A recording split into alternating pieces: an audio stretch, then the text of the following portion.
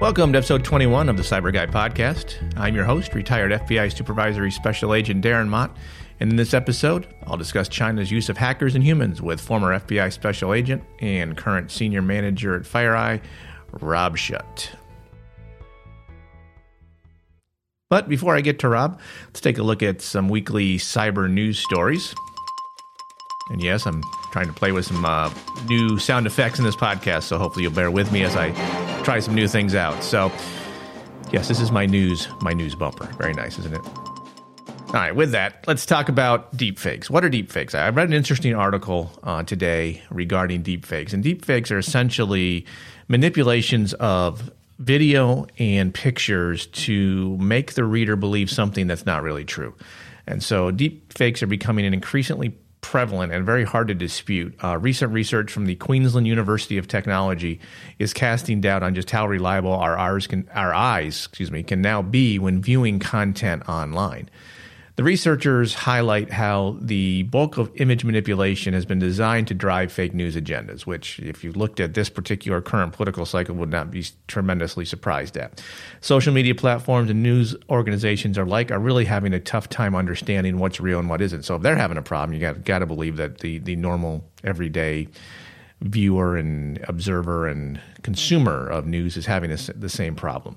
The author of this particular study highlights that a huge number of visual images produced and published every day make detections harder and harder. A whopping 3.2 billion images and 720,000 hours of video are produced every day. So just think about that. Every day, this amount of information is flooded into the internet. The internet is large and encompassing and can hold all of this information.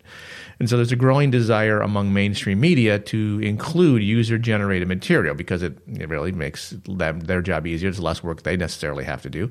And this increases the importance of journalists themselves being able to detect fake material. This particular paper and this research revealed that only 11% of journalists use any form of verification tool. So let me say that again. Only 11% of journalists are using verification tools to determine if the information that they are then taking from users and putting in their articles, on their video news stories are even true. So what's that mean for the rest of us? Well, cyber criminals are going to use this technology to create content it can use to fool everyone in emails and email posts and social media posts and rely on our concerns and fears and get us to click links and open documents and so on. So as I always say, take the time to question what you see and read. Use secondary and tertiary sources to verify your information. We've really become a world now that you have to kind of question everything you're seeing. As an example, the biggest news story of this week was not cyber related. It was obviously the events that occurred in D.C. and at the Capitol building. Now, I'm not getting into the politics of all that because that's not what this particular podcast is about, but understand the cyber criminals and nation-state actors are going to use this event to create emails and social media posts that entice users to click on links, to open documents, and read articles that feed on our desire to have our biases confirmed, our political and news obsessions satisfied, and so on. So all I'm asking is really just take a minute, do a little follow-up to check the veracity of what you're seeing and reading, because we live in a time where intense scrutiny of everything is really needed. You can see an article, you can want to believe it, but take the time to go find another source, perhaps a source you don't like. If you are on the right side of the aisle and you like certain news outlets, go check a left side outlet to verify that the two stories are at least similar. They're going to be similar in the take that they have, but they at least should be similar in the facts. And that's what we should always concern ourselves with. What are the facts?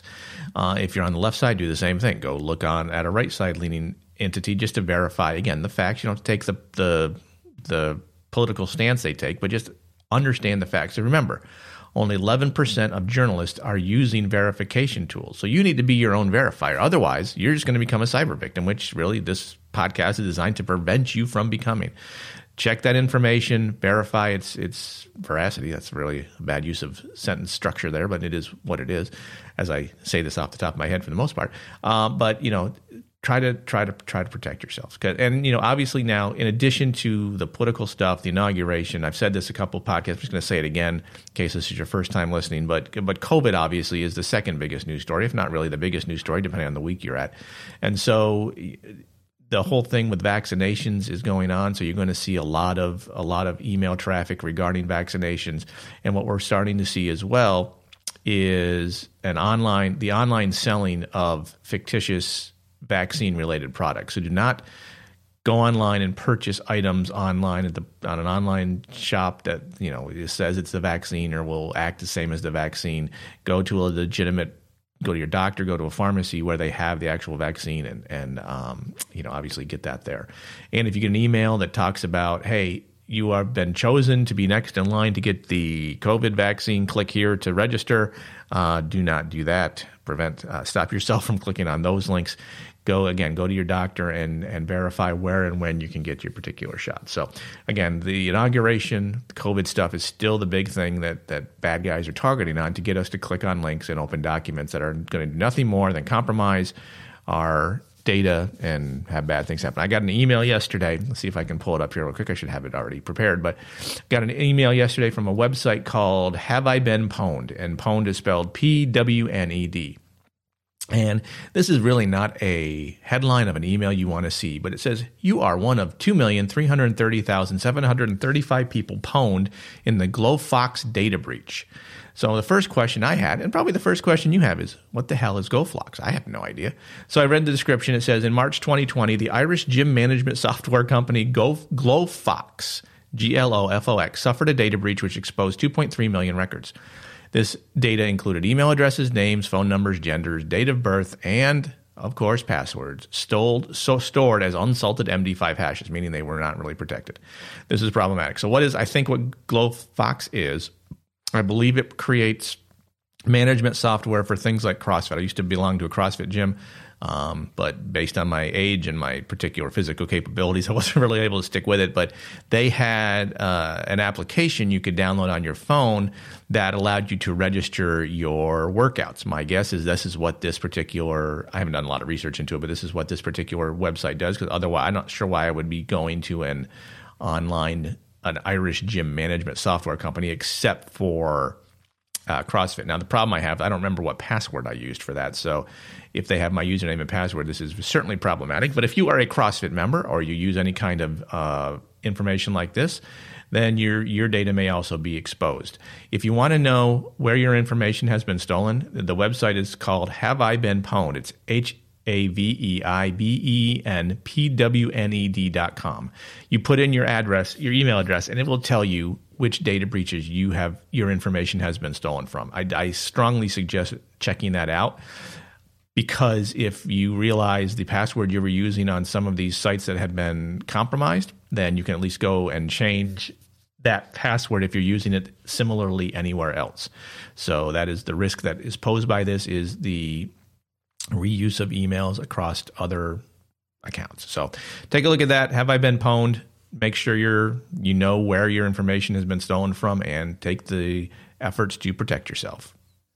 All right, well, welcome to the show, Rob Schuett. Rob is a former FBI agent out of the Dallas and Kansas City offices. I'll let him explain his background. And currently he is a senior manager, vice president, I forget what your title is, at FireEye. But Rob, welcome to the show.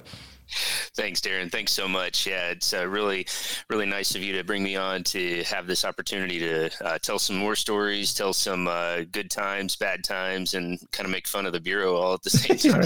Yeah, because I think in previous podcasts I've talked about somewhat my issues with headquarter program managers, and you were one of my program managers, but you were one of the good ones. So that's why I'm bringing you on, because I appreciate the help you gave me when I was Cleveland supervisor. So. Thank you. Even though the pain I probably provided you as well. We can talk about that later. So let's talk about what you did before the FBI, and what made you decide to join, and where'd you go once you got in. Yeah. All right. So I am a graduate of Northwest Missouri State University in a small little city in Maryville, Missouri, in the northwest corner. And then I grew up in Missouri, and they were way ahead of their time, in my opinion, with their computer programs and degrees. So it was a no-brainer to go there. And, while I was there, I was just a total cyber nerd and just geeked out while I was on the track team. And just great great intro to, what was coming down the pipe for me. And I got recruited out of college by Sprint and was working for them as one of their just desktop technicians, right? I would go and I'd fix a desktop PC and move along and manage some people, then ended up, building their server virtual machines and their desktop virtual machines, everything that they needed to set the stage for the next 10 years for them. And then the FBI came calling, and because I'd put in my application just like anybody else through, I don't even know if the FBI jobs website was up by then, but just go to the website, apply. Get a call about a year and a half later, and they moved me on to, the first phase, the testing phase, and that was done out of Kansas City. And so fast forward to that, make it into the Bureau and go through Quantico, where they take all the experienced, wonderful, individual, top-of-the-line workers and thinkers, thought leaders, and make us all dress alike, act alike, speak alike, and do all the same things and not be an individual ever again. Well, at least for 16 weeks, anyway. Right. And so then we ended up at my first office was Dallas, which was my first choice. And most of you didn't get your first choice in the Bureau, right? You was way down the list. And but Dallas seemed like a very good landing spot. As you've talked about in some of the other podcasts, or other people have mentioned online, is you can't go back to your home city typically unless it's a major metropolitan city. Otherwise, it restricts some of your movement of what you do. So off to Dallas I went, and got a call about 2 weeks before I got there, and they said, you will be working counterintelligence. And my first thought was, all right, I guess I better brush up on my international politics, because I have not been paying attention to that whatsoever. But that's what you agree to, right? You're going to serve at the pleasure of the Bureau. So from in Dallas, that's where I landed on my when I had, well, let me back up. I had really good teachers in Dallas, being in counterintelligence, these people that really knew it. They had worked on the surveillance squads. They were Mandarin speakers. They really knew what was going on. And we had a little bit of everything in Dallas. All the nation states were there. The Houston consulate would send people through a lot. It was a good area for Cubans to come through. It was a really interesting environment to work in. Had a lot of fun, learned a ton. But the whole time I was doing it, I kept thinking, why are these guys going to do dead drops and signal sites, brush passes? Why are they going to do traditional counterintelligence when they could be just take it via cyber? And but I didn't get much traction because these people had no skill in it. The cyber was almost a dirty word in the FBI at that time, right? It was when people stole things. That was really all it was. What year was this, by the way?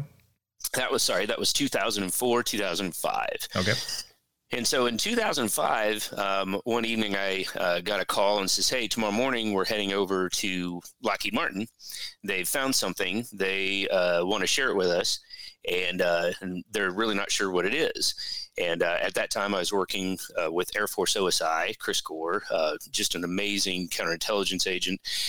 And we landed there, and they proceeded to give us 3 to 4 hours of explanation as to what they were seeing. And they're saying, look, we've never seen this before. All we know it's bad, and we really need some help. And so, and help we did. We sat down together with them, almost like a camaraderie, to figure out what was happening. And it was coming straight from China, not through hot points, not through anything. It was right to and from China.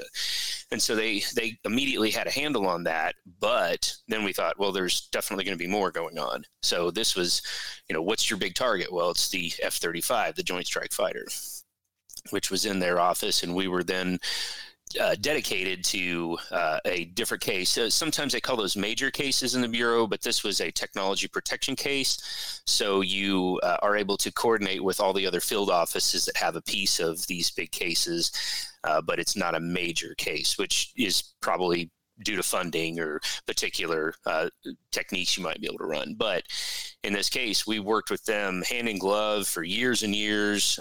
They were a great teammate in everything we did. And if it wasn't for the defense contractors stepping up and sharing with us the way we did, there's no way we'd be where we are today. Great. And so that was, but then you moved to CyBUr from that, correct? Right. The discovery of all this prompted the move in late 2005, and they could not understand why there was a guy with the cyber background that he had in the office that was working counterintelligence. So they picked me up, put me over there, and now we launched the National Security Cyber Program. And how much of the JSF did China get ultimately, if you know or can tell? Well, we had so many meetings about that. There was the infamous Crystal City hack, which, made the news, which really, I think, opened the eyes of a lot of people, because when they were able to say, we can tell you how much gigabyte of data was taken, but we can't tell you what yet. That was where everybody kind of got on guard and said, this is going to be really bad. What is going on? So what did they take? They had so many thousands of collection agents scattered across the world to try to run traditional counterintelligence, to try to do, just cyber infiltration methods. They did everything they could to take anything that was available. I mean, I remember being at the, of all things, so they had the JSF-X, which was the prototype body workup. It was sitting out at Dulles Smithsonian Museum, right, the Aerospace Museum. And while I was there taking in this magnificent museum, there were two obvious Chinese individuals frantically taking pictures of every angle they could of this mock-up that is on public display.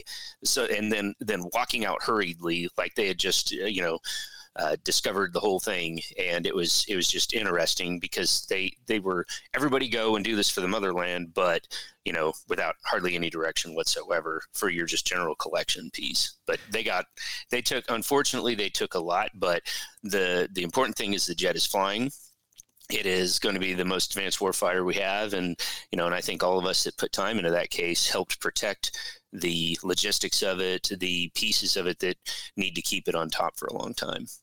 So you were a unicorn at the time, because in 2004 or 5, that kind of time frame, there weren't a lot of people in the FBI, and there still aren't really to this day, I would say, that have that dual experience of working both cyber and counterintelligence. You would in a kind of a reverse method that I did, where you were counterintelligence first, then moved to cyber. I was cyber, moved to counterintelligence. But all that being said, I assume that helped you get your ultimate promotion to headquarters to go work in the national security section, correct? That's correct. Yeah. So from what I'm told is I was one of the first dual certified in counterintelligence and espionage, and then also cyber certified. So yeah, you're right. We were a rare breed that had both sides of the coin at that time in the FBI, because, there wasn't anything called an APT. There wasn't anything that, we just knew it was these bad countries, and they operated a little bit differently from area to area to mission. So yeah, I wrote on that a lot, and what we call our promotion package, right? To get to headquarters, you have to apply for the headquarters job, right? And without going too much into that process, but I wrote a lot on our success with the Joint Strike Fighter case and the way we were working with all these different industries. I had a really good supervisor in Dallas, a couple good supervisors, but the cyber supervisor, I didn't know why she was doing it at the time, but it made sense later. She was always writing me up, just here and there, little emails or little, just recognition awards, which, as you know, in the promotion package matters so much. That was Dee Snyder. She helped, what she was doing at the time. I was like, no, I need resources. I need you to help me travel. I need you to do this. But, instead she was writing these memos, for accomplishments, and like, I don't need recognition. I just want you to help me work the case. But then, of course, when it came to the promotion package, I thought, oh, that's why you were doing all that. So, yep, got selected in, I landed at headquarters in November of 2009. and was assigned to the China unit and replaced the program manager that I don't think you were too big a fan of. But I ended up with your office, and we immediately started talking because you had a couple of pretty big cases while we were working. Yeah, so in this time frame, 2009, China was using a lot of U.S. infrastructure to launch their attacks. I know in Cleveland we had several cases where there had been entities in Cleveland that had been targeted or had been compromised, but they were launching their attacks not against that particular entity. They were launching it against U.S. government institutions, and we were able to kind of monitor and watch that. So talk a little bit about that particular tradecraft in that time frame, because China doesn't do it anymore, because in 2013 we released all the 5 indictments against the Chinese that said, here's how we know who you are, and they moved all their methodologies. But talk a little bit about that at that time. What was your unit doing in 2009, 2010 to deal with China and to make,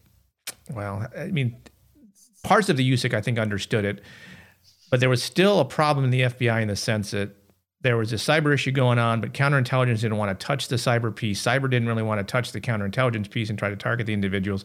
Talk about that dichotomy and how you had to kind of battle that based on your experience. Yeah, it's a great point and a topic area. So we formed, before there was the NCIJTF, there was the CIJTF, which was ran out of the Washington field office by just a handful of people, which then got its national charter, which opened my position that I eventually got. And it was built solely because counterintelligence refused to work with cyber. I mean, they just would not cooperate. We would be finding these just, gold mines, right? Diamond mines. We'd be discovering these and passing them to counterintelligence saying, hey, let's go do some cool stuff.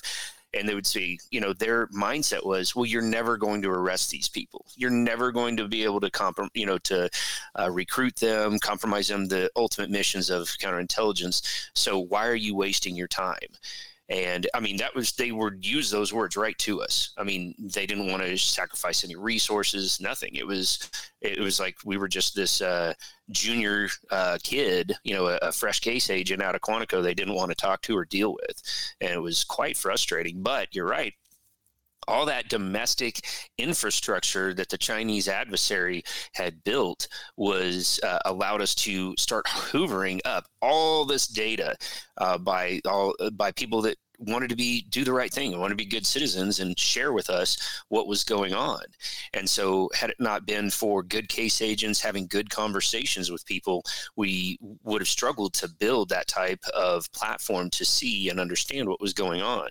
And yeah, they didn't care about their OPSEC, right? They would just, they would launch directly to these points, compromise them, whether they wanted to steal from them or not, burrow in and get full root or admin access, Active Directory admin access, and then start launching attacks. And we would have to pick this up and explain it to, the defense contractor or the pharmaceutical company, or pick your major industry that they were interested in stealing from. We would have to do that. And it ended up building some massive cases, a lot of innovation. It led to, their poor OPSEC actually led to my work with the NCIJTF DC3 out of Lincoln, Maryland.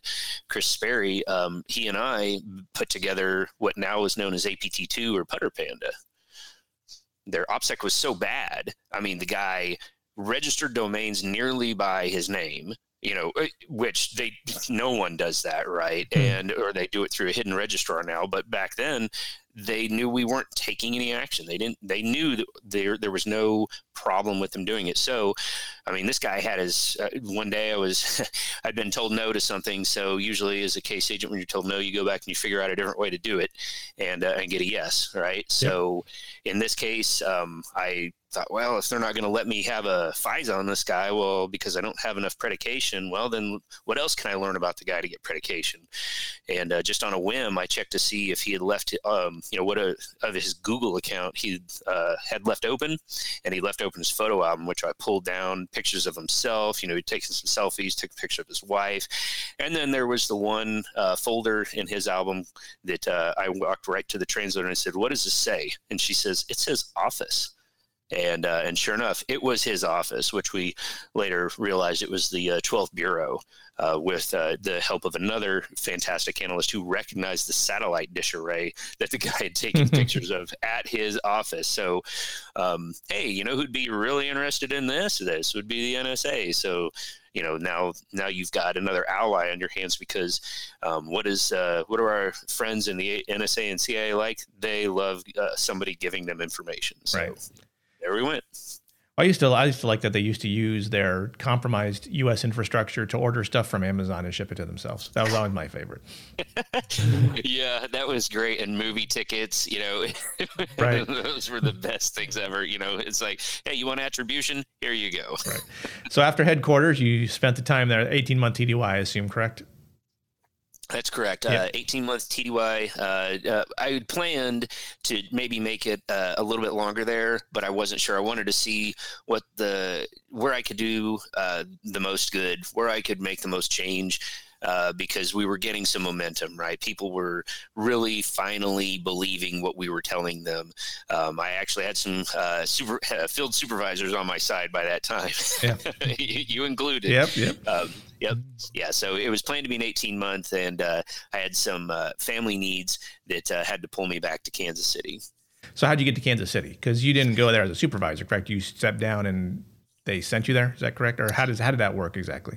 Yeah, so Jan Saylor was the supervisor at the time, and she was also at the NCIJTF, but she was supervisor at Kansas City, and I kept in touch with her as a friend and as a colleague, and she had told me, hey, my retirement's going to be coming up here in about a year and a half, and they offered me my preferred relocation to Kansas City, and because of the family needs, I decided to have that conversation, thought about it, prayed on it, decided it was the right thing to do, and headed back to Kansas City on that relo. And that's when the CyBUr case launched, literally while the moving truck was sitting across my driveway, unloading boxes. I was helping the crew, and I got a call, and it said, hey, you need to head into the office right now and get on the red phone, which meant NSA needed to talk to me, and you need to hear what they have to say. And I'm not even badged in. And they said, you better figure it out. So called up Jan. Jan said, well, I know where it is, but I don't even have access. So we had to call some other people that had access to that room, get us in. And then I proceeded to get a debrief for about an hour and a half on what became the CyBUr espionage investigation. And this is a good case to talk about, because it shows the use by China of not the use, but the blending of their cyber tradecraft and their human tradecraft. I have some familiarity with this case because we kind of flipped roles, where you were helping to program manage my office in Cleveland, and then at the time, the new incoming assistant director of counterintelligence was my SAC in Cleveland, Frank Figluzzi, and he decided he kind of recognized that cyber and counterintelligence were something. I'm not sure what exactly he knew they were, but he knew it was something, because every and this is just kind of a funny inside story, but every week we would have a supervisors conference in Cleveland where you talk about what your cases are.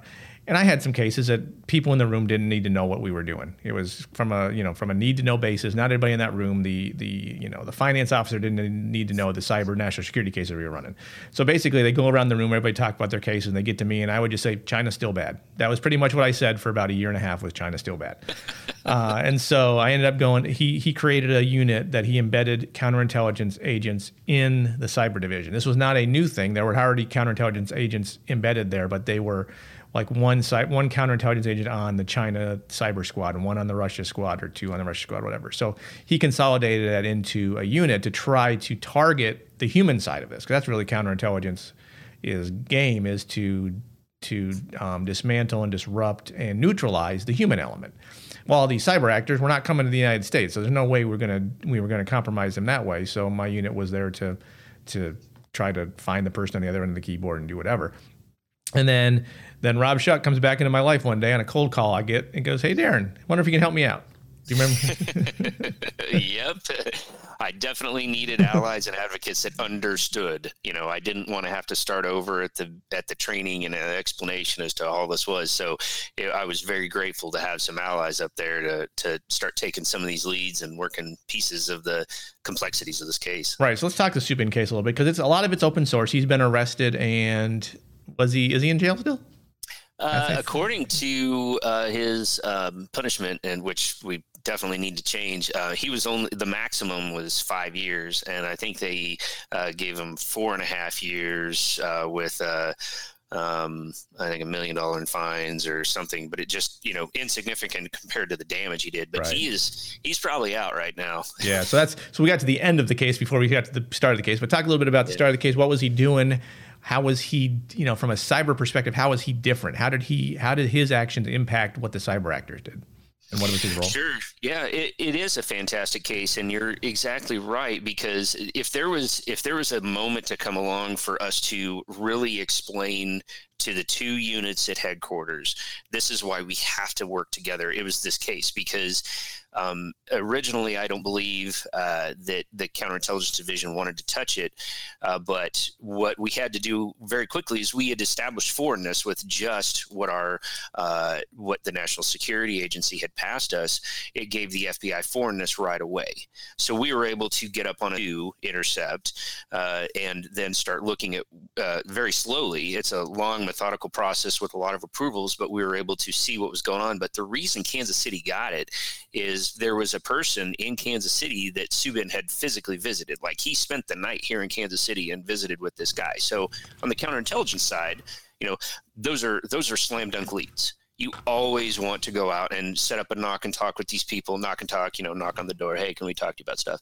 In this particular case, this guy had already been contributing because he was working at a defense contractor. And so I thought, all right, well, this is a perfect opportunity. We already have the relationship established. So, and when you go to talk to these people, you never hit them with the thing you want to talk to them about first. It kind of slides into the conversation somewhere, right? You have a bunch of different things, tell me about your travel, who'd you meet with, blah, blah, blah, and all that stuff. And then towards the last quarter of the conversation, you sneak in a little bit of the conversation. Well, so I mentioned, hey, there's this person that you sponsored a visa for, Subin. Can you tell me about this? A travel visa. And he, oh yeah, that guy, he's all about the dollar, good guy, wonderful, everything, and just tells me glowing things about him. And I thought, okay, this guy's not going to be contributing too terribly well, but if this turns nefarious, so just need to string him along and make sure he gives me answers. But in the process of pulling this thing about, we found obvious leads through many different places of the country, many different government agencies. So, I was able to send leads to the Air Force OSI. I was able to send leads to NCIS. We had, I think, 3 or 4 spin-off cases in Kansas City alone. And then the one critical lead that I cut out to Los Angeles Division about, hey, this guy is referring to, he had been showing products of the C-17 that were definitely proprietary information, definitely were ITAR controlled, definitely shouldn't have been out in the public space. So someone had to have gotten this to him. I had them confirm with Boeing that this was not for public distribution. So now we've established crime. We've done what we need to do. Well, the lead, quite honestly, was very vague. It wasn't my most proud moment. So it usually follows a case agent phone call, right? When you know what you're looking for, but you can't explain it too terribly well in the lead. So called LA and said, hey guys, once the agents got assigned, I said, here's what I'm actually looking for.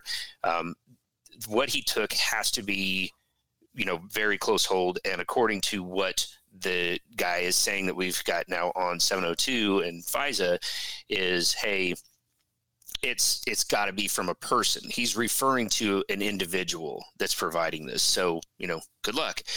And they were able to figure out who. And that was a massive moment for the case, because that really triggered a very large field office into full gear, because they had the supervisors and ASACs in place that understood the importance of what we had just discovered. We had human elements in country. We had insiders or espionage agents right here that were U.S. persons, as well as whomever they're in contact with and their travel and so on and so forth. So this case just exploded, and it really got the attention of everybody, including the White House. So I ended up doing White House briefings and write-ups, towards the end of the case weekly. But I know probably where you're heading me next is, well, how many techniques did you use on this case? Well, I like to shop in Seattle, if I recall. He wanted to shop in Seattle, which led to one of the most hilarious moments I think that surveillance crew was ever able to observe. Him and his wife hated each other. And I don't mean just the normal husband and wife hate. I mean, like, I will murder you in your sleep hate. And they had an absolute throwdown in the middle of Costco, like yelling and screaming at each other, where they drew a crowd. And of course, we were there to watch it. So I think those guys and gals that were running surveillance that day were probably finally appreciative of the lead. Yeah. Well, it's good because before all this, before the folks in LA got involved, I know you were working with our unit to try to get some FISA stuff up. And we ended up just at this massive collect, and it got even more complex as we had to take these the information we were gaining from this, and if it was going to say ALATs, like I had to share a lot with our friend Ray Gergen, had to send things to him up in Canada for him to start working through, because he was stationed up there at that time. And so that leads to trash covers, more human source recruitments. You figure out who all has been in the vicinity of these people when they travel to the United States. We had the business records, and of course the digital intercepts, the physical surveillance I mentioned, and then joint agency cooperation amongst all of that. So it was anytime one of these people would travel, it was not hard to work a 20-hour day for 3 or 4 straight days while they were in country, because there's very little patience involved when everybody is excited to hear what's going on with these cases and where they traveled and who they're meeting with. But the nice part is for Boston, for example, when he had to take his mom to the hospital, I think she got her gallbladder removed. I probably just violated HIPAA or something. Just then. No, as long as you're not a doctor, you didn't violate HIPAA, so you're good. Yeah, right. So, what do you do when you're taking care of your elderly parents, right? You do what is needed, and of course my office, that really, in KC, the leadership I had, they didn't really understand what was going on, and they wanted 24/7 coverage. Well, that's a big undertaking for any field office, no matter the size. Yeah. If you're doing 24/7, and the guy goes to the hospital, he follows the exact direct route, takes his mom directly to the hospital, sits there, and I call the team off and tell the supervisor, hey, no problem. About an hour later, I get an absolute freak out phone call from my office telling me I'm, basically next to the most worthless agent on the planet, because I called this team off, from the hospital where his mom's, she's surgery, there, yeah. She's getting surgery. What do you expect him to do? So, it was nice to get some backing from another field office to say, yeah, that's actually my budget that gets to make that decision, and these agents need to go home. Yeah. So that was nice. Oh, that's good. What? So how did Sue Bin interface with the Chinese cyber elements? What was the connection there? So it was really, it was fantastic, because it was a traditional, Chinese guy that's not stationed there all the time. Although his company, Load Tech, he was running it like a normal false front. It was fantastic. I'm going to pull all this aviation information and I'm going to do all this stuff. But he would stay in Canada, in Vancouver, most of the time, and actually became kind of an enablement agent to get other Chinese people into Canada. So that's what really got the Canadians on my side to help me out with this case. But he would traditionally do his communications with the elements over there, from intercept intercept that is now public record was via email. It was low and slow, methodical, and like any that we were witnessing from these people is they all wanted money on a side game, right? And it was interesting because in his intercepts, while he was saying how important this was going to be to the Chinese government, in the best quote we ever translated was stand on the shoulders of the giants by stealing all this data. And that's, you talk about a rally cry for all of us agents to really, make sure this guy ended up in jail. And that was it. And, but he wanted to make additional money. He wanted to bleed the data that he had stolen and had talked about on this intercept and everything else. He wanted to slowly give it to the Chinese government so they could maximize the payout that he was going to get from the Chinese government for this. So it was quite remarkable to see, hey, they're running a game against their own government that is quite risky for them. That's a communist government. If they found out that he was withholding from them, no longer payment, he just gets it, has to give it, and then he gets put in prison. And he was living in Canada off of a Swiss passport. Is that correct? No, not a Swiss passport that I remember. He was getting natural, or he was going to get residency in Canada. Oh, okay.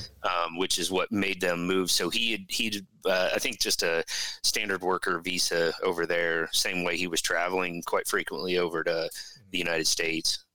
So while the Subin case became somewhat of a success for the FBI, even though it took a while to get there, it was not all roses and candy for you. So talk a little bit about how that particular case led to where you are now. Yeah, it's a kind of a harder thing to talk about, but I know your listeners and you are trusted compatriots here. It was rough at Kansas City. I don't think they were of the mindset or prepared to handle a case that was going to get this much attention. And when it got attention, either they felt like they weren't getting they weren't getting the light shown on them enough, or, this rogue agent, Rob Schuett, is out there just doing whatever the hell he wants. Well, it was because they didn't quite understand the way it actually worked in the counterintelligence piece with CyBUr, and regardless of the lessons we were trying to explain and teach and share, it was more of an ego situation. So, I had an ASAC that had came in right after this thing kicked off, and to me, coming from headquarters, I thought we'd have this bit of shared camaraderie saying, hey, I know all the way that this machine is going to work. I can save all that effort. It's going to be great. And his biggest concern was that I had 2 monitors on my desk. Right. And that was awesome. causing a bandwidth delay and making the lives of the IT people tougher. And I thought he was kidding. Right. I honestly thought it was a joke, but that was the mentality of he thought 2 monitors was making the network slow. So, yeah. So I dealt with this ASAC as well because I thought because he was the CI, was he CI and CyBUr ASAC? He had both programs. I forget. I think he did. But he was carrying the water for the Joe D. Yes, exactly. And I didn't realize that. So let's give a little inside baseball to headquarters. So at the time, I'm trying to help Rob with this case as best my small squad can, or a small unit can. And at some point, FBI headquarters, or let me rephrase that, CyBUr division executives, it was run by Joe Demarest at the time, was the assistant director. John Bowles was the DAD. And I don't mind saying their names because there's not much they can do to me or for me. So they got real interested in Subin. I remember every day for about 3 weeks, there would always be a morning meeting with Demarest that I had to participate in. And the first question he had for 3 weeks is, where's Subin? Like he was under the impression that Subin was like in the country, running around all over the place all the time, came in, came out wherever he wanted to. And I tried to explain he comes in periodically. He may go shopping in Seattle, but by the time we're able to guise it and stuff up, this happened at least once where we worked all day on the ASAC in Cincinnati currently. Kevin Rojek was on my unit. And he'd worked all day or actually for a week trying to get up because we knew he was going shopping based on information you had. So by the time we get to cover him and get a surveillance in Seattle, he had basically come into the country and gone back. He'd already been here and gone. By the time it was up and going, we realized he was gone back to Canada. So I vividly remember this meeting. I can understand your frustration because I became frustrated. So I remember this meeting with John Bowles, where he's talking to me and a couple other people about wanting to do a secondary interview of Subin at the border the next time he comes across. Now, I'm not sure where you came down on this particular idea, but I came down where this was a horrendous idea. The man had come across the border several times, many times, dozens of times, never been touched one time. And then all of a sudden, we're going to do a secondary interview, meaning that in addition to saying, hey, why are you coming into the United States or leaving the United States, they pull you off to the side and do a secondary, more detailed interview. That would do nothing but make him understand that the FBI knew who he was. Amen, brother. Yeah, we were at the point in the investigation where we had already said, hey, he comes into the United States enough, we can arrest this guy. We can make this happen. Let's make it happen on one of those times. And but the only thing you're going to do is make him suspicious. Right. We don't know at that time if he actually had any counterintelligence training. We had no idea, and we kept begging them. But they had never. They were like a dog chasing a truck. They had no idea what they were going to do once they finally caught up to it. It's like, just settle down, let the big kids that know what they're doing work here. Yeah. But they just couldn't get out of the way. Well, the funny thing is his response to me when I said this is a bad idea because you'll tee him up. He said, well, I've been secondaried many times when I've traveled. And in my head, I thought this. I did not say it because I at least was respectful of the office. In my head, I'm thinking, are you a spy?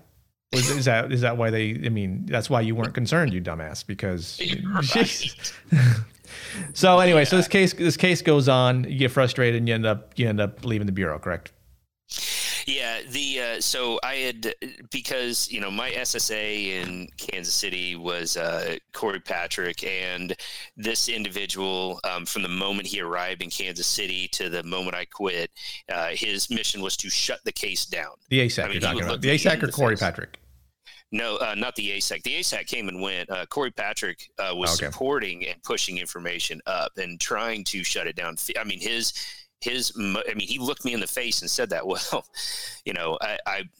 I'm not going to further tarnish that, but I mean, looking into his background makes me wonder why he was so excited to shut a case down that was going to be the one case to actually punish China for what they were doing. Mm-hmm. He was not supportive. He was afraid of the Los Angeles SSA, so he wouldn't even get on the phone to back me up when I was trying to deconflict items. It was just so there was no support. The original ASAC was crazy, and was running from, as we've seen in the press lately, he was running from sexual harassment charges, abuse of authority.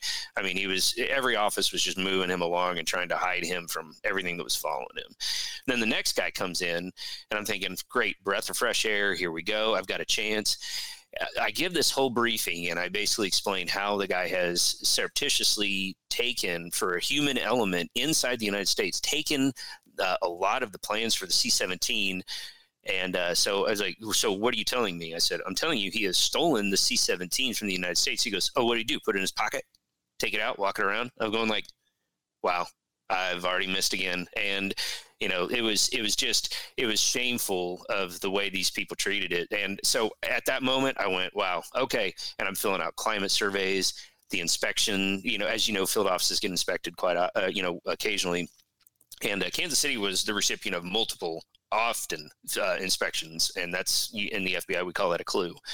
And so it was, I decided I have to, for my mental health, for my family, I just can't put up with this. I'm going to transfer to headquarters. And, because headquarters wanted me back. You were up there advocating to get me up there. People were saying, yeah, we have a spot for you. We'll make you unit chief. You can reset. Now that would mean leaving my home, where I grew up, everything else. It was a very hard decision, but mentally I had to do it. And so in order to block that move, as soon as headquarters called down and said, we're going to hand pick this guy essentially for unit chief, they turned around and gave me a false fake OPR write-up so that I could not apply for the job. Right. And that's a trick within management, that if someone is under an Office of Professional Responsibility review, they're not eligible to be promoted. Yep. That's exactly. Yeah. So they put the paper down, even though they knew it was horse shit, and they went with. I even called them out on it when they told me, you got to sign this. I laughed right in their face. I have to sign anything, I'll be out of here in a couple of months anyway. And so I made up my mind at that point. I said, okay, so they've tipped their hand. They're going to do this. I'm going to go to the private sector, but I'm not going to do it until this indictment is signed. And so I had just landed at a SANS training event, and I got the call from the AUSA out in Los Angeles, and he said, hey, we've got it. They just signed it. And then I got my call from headquarters, my PM up there. He said, yep, they've signed it. And so I said, cool, thanks. He goes, man, I'm so proud. I was like, yeah, I can't talk right now. I got to go quit my job. And I hung up the phone, called the SSA up, and I said, here's my 2 weeks notice. I'm out of here, man. I'm done with you. And sent it in writing. And then they still were so mad at me at Kansas City. They made me sit outside the security officer's desk like I was in detention, like in school suspension for a week. And the security officer, who was a good friend and ally, he was like, this is the most ridiculous, childish behavior I've ever seen in my life. Well, I'm very sorry that happened to you. So you quit the Bureau with how many years in? I was sitting at 11 years in. Oh, yeah. So, yeah. And like you'd mentioned, there were so few of us, even at that time, in yeah. 2000, Oh, absolutely. Mm-hmm. It had just, we were dying for talent on the cyber squad, and let alone people that had both disciplines under their belt. And they did everything they could to chase an agent out. So they did it. And, but because of those relationships I built through all this casework, and the good people we share with, like the defense contractors, over some beers, I was just sitting there talking to my friends at Northrop Grumman, and at a different SANS training, and he said, I want you to know that if they push you too far, you've got a home.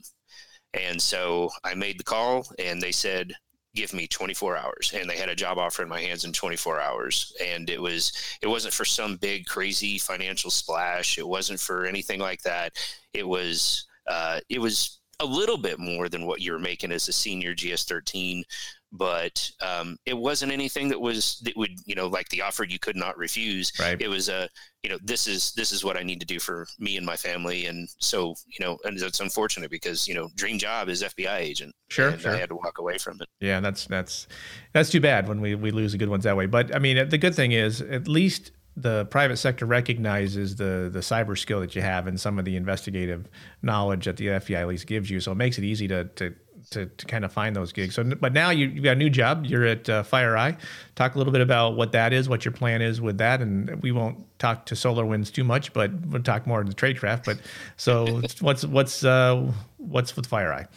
Yeah, so at FireEye, I had launched when I went over with them after a year with Northrop Grumman.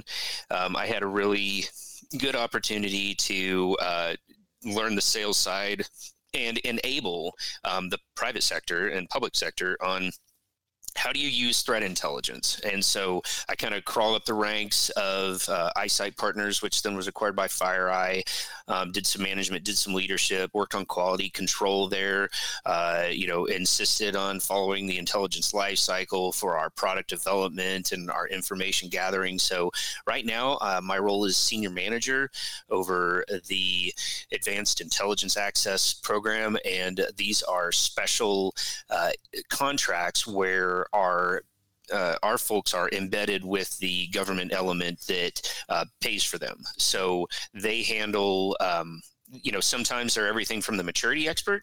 They help them grow their program and mature, or sometimes they are merely very tactical and looking through our data for their concerns and their intelligence requirements, primary intelligence requirements, PIRs, and help enable them. So it's a fantastic program, and I manage the team that does their tier 3 support.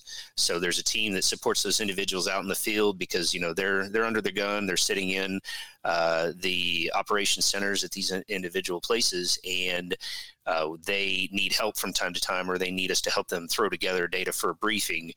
So my team works on that and helps mentor and grow the skills of the organization. It's a wonderful job.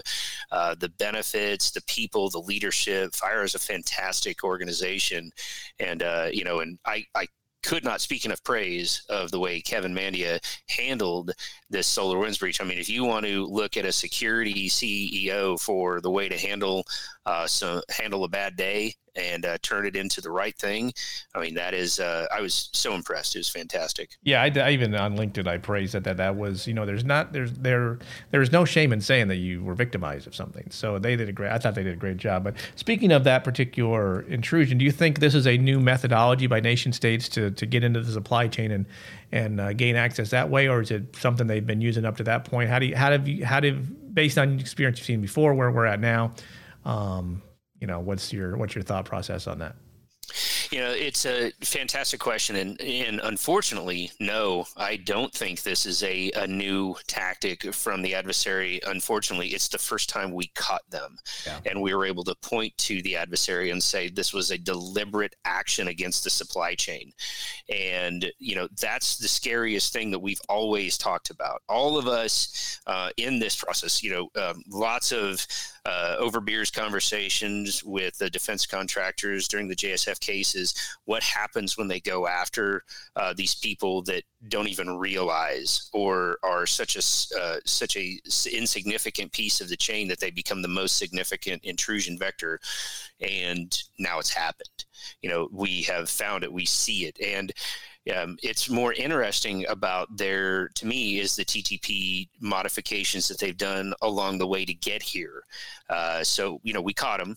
Now we can say, yes, there's a supply chain attack of a very large vector, Microsoft acknowledging it, FireEye acknowledging it. This is a scary moment. But because of this change, it now gets that awareness that we've always been preaching in the FBI for years and years and years. Is like you said, you're all going to be victims. So it's how do we respond, and what things are you going to put in place in your stack, in your human stack, to both technology stack and human stack, to be able to better defend this. And in this case, one of the TTPs that have been talked about and is lightly discussed in the FireEye report, but is being picked on a little bit more by others, is the domestic C2 that the adversary used. So command and control, by the way. Okay, that's command and control. Sorry, yeah, command and control.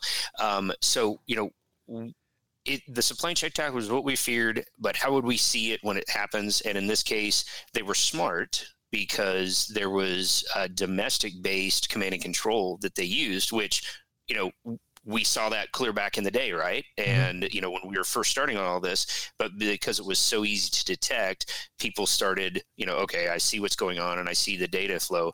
Well, what's once was new is now new again, and they're doing it to hide in the local things, because we were blocking all the foreign traffic.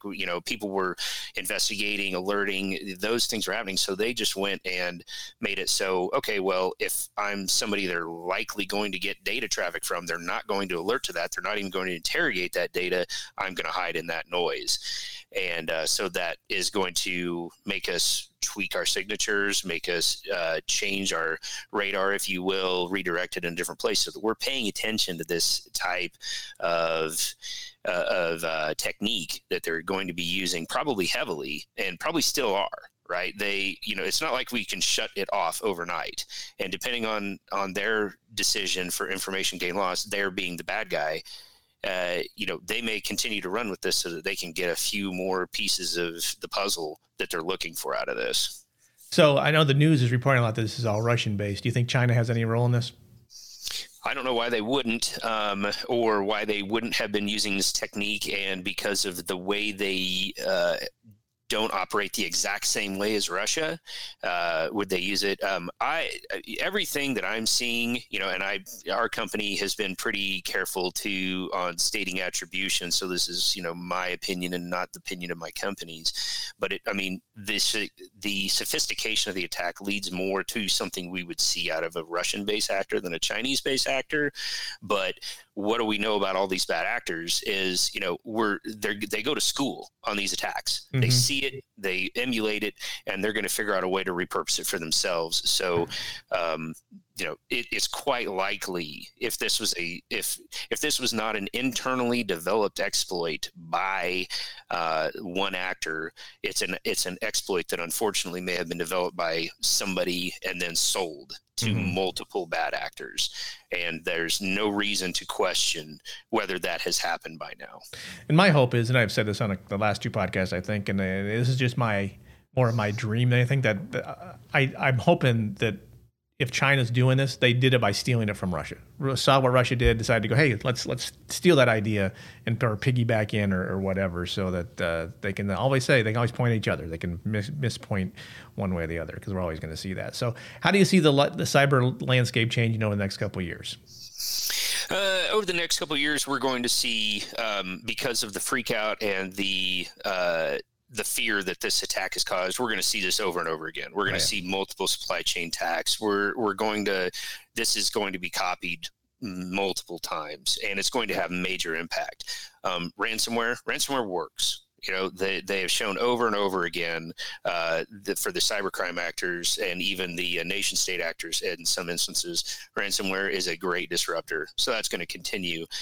I feel that disinformation via either fake news or manipulated news and false personas are going to be stood up, and then hijacked personas at a level to where it isn't so obvious, but they could maybe sneak in things here and there using hijacked personas.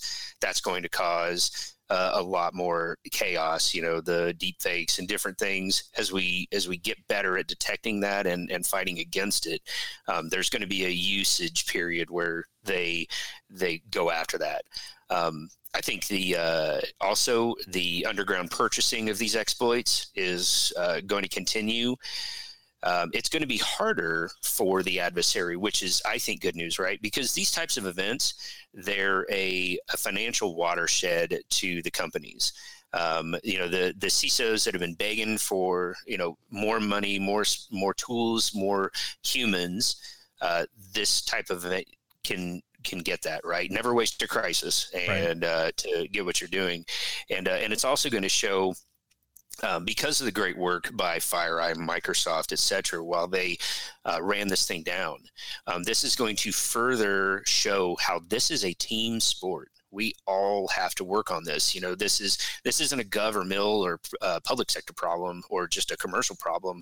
We have to coordinate and work together. And these agencies out there that are helping foster that communication, such as InfraGard or DC3 out in Linthicum. I mean, these are places that are built just to provide resources to make people play nice together, all by similar sets of rules. And I'm excited to see the collaboration even get better.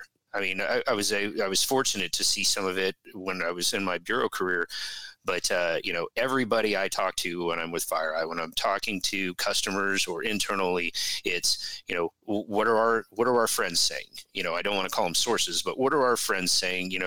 What are our listening posts talking about this, and who else is seeing it? And together you win. Together, you have far more victories than trying to do this all by yourself.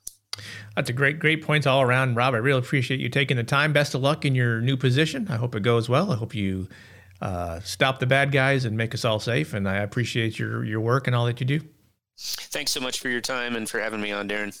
All right. You have a good week. You too. Bye. So that'll do it for this episode of the CyBUr Guy Podcast. I appreciate you taking the time to listen, and I hope you will recommend this podcast to your friends. It's available at all the usual podcast distribution sites, and if you have thoughts on the show, questions for future podcasts, or anything else, feel free to email me at darren@thecyburguy.com, cyber spelled CYBUR. I've gotten a few emails from folks in the process of or interested in becoming an FBI agent. If you have those questions, definitely email me or hit me up on LinkedIn. I'm happy to answer those questions and help you understand the process a little better and maybe make you a little more comfortable in where you stand in trying to become an FBI agent or just even if you're just starting the process of taking the Phase 1 test. So certainly hit me up on that.